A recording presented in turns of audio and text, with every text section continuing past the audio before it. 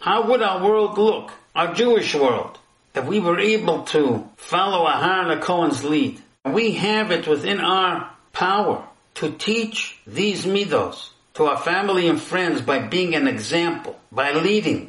When there's strife at home, we try to make peace at all costs. And when people see that we love, they learn how to love. When people see we give of our time for others, they learn to give of their time to others.